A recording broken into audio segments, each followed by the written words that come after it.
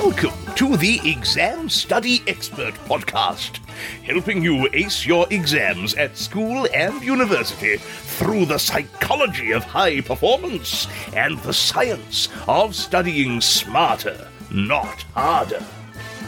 It's my pleasure to introduce your host, the Cambridge-trained memory psychologist and exam success coach, William Wadsworth. Hello and welcome back to the Exam Study Experts podcast. As you may remember, if you heard yesterday, we met David Heiner, a force of nature whose obsession with goals has led him to study hundreds of high achievers and the way they went about setting their goals. It was a great episode. He gave some fantastic advice around setting massive goals, why that matters, and his system for making that a reality.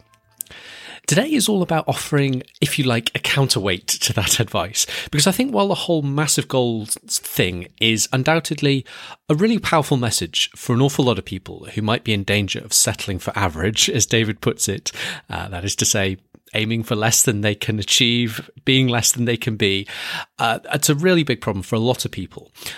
That said, I don't actually think that's too big a risk for too many of our listeners out there. Heck, you're sitting there listening to a podcast about how to study for your exams. You're probably not the sort of person who's in too much danger of settling for average.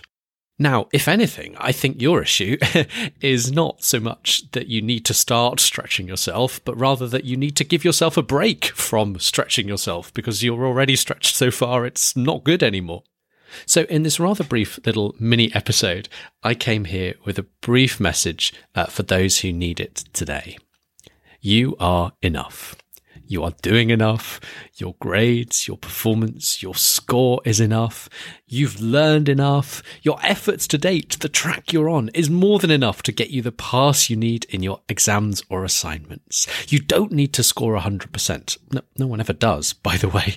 You don't need to come top in your class. You don't need to live up to whatever arbitrary amount of hours of work per day or per night you've decided you need to do, lest you feel racked with guilt about not working enough. You're doing enough. You are enough.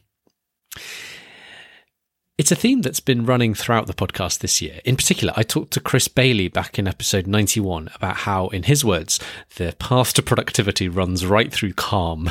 That is to say, actually easing off intense pressure, perhaps being more focused or targeted in what you want to work on. That is to say, finding a little calm, finding a little more balance. You can actually end up getting more useful stuff done as a result than it was otherwise the case. Now, I know this switch is really, really hard. You're probably not having a whole lot of fun pushing yourself as hard as you are if this message is landing for you. In episode 93, we met Kimberly, and her words really stuck with me. She said she used to think that breaks are for the weak. And at the time, she was working 10 hours straight and sleeping, she said 2 or 3 hours some nights, which is just bananas. Please don't do that. I'm happy to say, though, towards the end of our conversation, she reported that she'd seen the light and learned about the power of taking breaks, the power of sleeping properly. And now she takes breaks as she works. I find that helps her increase the amount of work she gets done in the same time period, not reduce it. And she sleeps a minimum of 7 hours every night. And all that, despite having huge amounts of studying to fit in and around the full-time work she needs to do to balance her budget. She's doing all of that and still achieving a 4.3 grade point average, which is phenomenal. Now, in a couple more weeks' time, we'll meet Ruth Poundwhite. Ruth is a coach who specialises in working with sensitive and ambitious people. And one of the things you'll hear in that episode is how ambitious people often feel discomfort in resting. I love the way she puts that, discomfort in resting. You feel conflicted when you're resting because you're ambitious and driven, and part of you thinks, I must keep working, I must keep studying, no breaks, cut back on sleep, all that. But take it from productivity guru Chris Bailey. Take it from sensitive coach Ruth Poundwhite. Take it from the experience of Kimberly, a recovering former study all hours kind of student who's since found a better way to fit it all in and is doing it fantastically as a result. Take it from the research that says that past a certain point, the number varies, but I've seen 35 to 40 hours a week. I've seen 55 hours a week. Your productivity plummets past that certain tipping point, such that adding yet more hours of work doesn't actually change the amount of work you get done. It certainly doesn't increase it. If anything, it might start to reduce it. And that's the amount of overall work, not per hour, but across the whole week. Or simply take it from me, and all that I've seen in my years as an exam success coach, the secret is not working yourself into the ground, but finding a calmer schedule, finding a way to balance things, pushing through the discomfort you feel in taking breaks and resting properly, pushing through the discomfort you feel in crossing off important things on your to-do list in order that you can give appropriate attention to the things that remain, and working smartly, as smart as possible in the time that's left. Now, again, I know this isn't a message that everybody needs to hear. Perhaps you do need to go back and listen to the episode with David Heiner talking about how to stretch yourself and set massive goals. But for those who did need to hear this message today, I do understand it's not necessarily going to be a comfortable message to hear. And I honour that.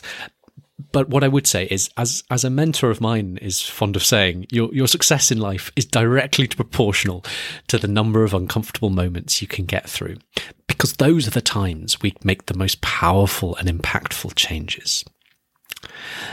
So, if you're relatively new to the podcast, I would suggest going back and listening to episode 66. I often recommend that as a starting point, the 6 pillars of student success. That's a great place to learn about, in all the time in the remaining time that you are leaving to study, having balanced your schedule a little better, in your remaining time, how are you going to get the most out of that time? How are you going to study as smart as possible? Episode 66 and the 6 pillars is a great overview of what I would suggest. You can also download a one-sheet summary of all those 6 pillars from examstudyexpert.com/pillars. You can keep it on your desktop or print it out and stick it on the fridge or something if you want. And if you need help making the shift, whether to smarter ways of studying, whether to a more balanced way of studying, I am, as always, ready to serve as your exam coach. I can help you not only by arming you with the most relevant tools to study smarter, learn faster, remember more, concentrate better, the tools that are the best fit for you and for your course, but also by supporting you if this is something you need, in giving yourself the permission you need to find that slightly calmer schedule, that slightly more balanced approach, embracing the rest and recovery time you need in order to not only have better well-being, but also perform at your best. It's not just about better well-being. It's also about getting you the most productive weeks possible by having a better balance and the best results you can at the end of the process. So you can learn more about coaching at examstudyexpert.com/coaching. It'd be an absolute pleasure to support you, whether you are at school or university, or whether you are a professional taking exams as part of your career. That's examstudyexpert.com/coaching. And I'd also say that if coaching is not an option for you for financial reasons, you're always welcome to reach out to me by email if you have questions or reactions to this or any other episode. The email address is william@examstudyexpert.com. I'm always happy to hear from people, but I think particularly so after an episode like this. So do let me know how this episode landed for you. And if you have any questions at all, I will do my best to support you.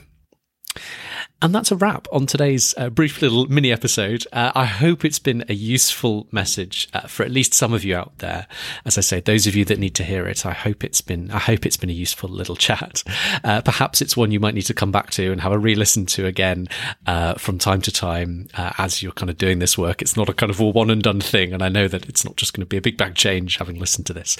So do feel free to kind of bookmark this one and keep coming back to it if it's one that's resonated for you.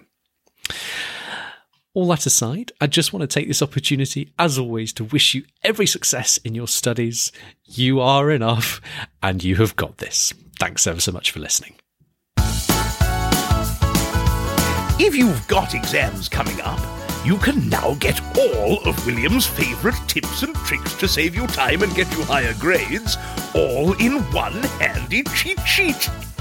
Grab your copy at examstudyexpert.com/free tips. Thanks again for listening, and see you soon.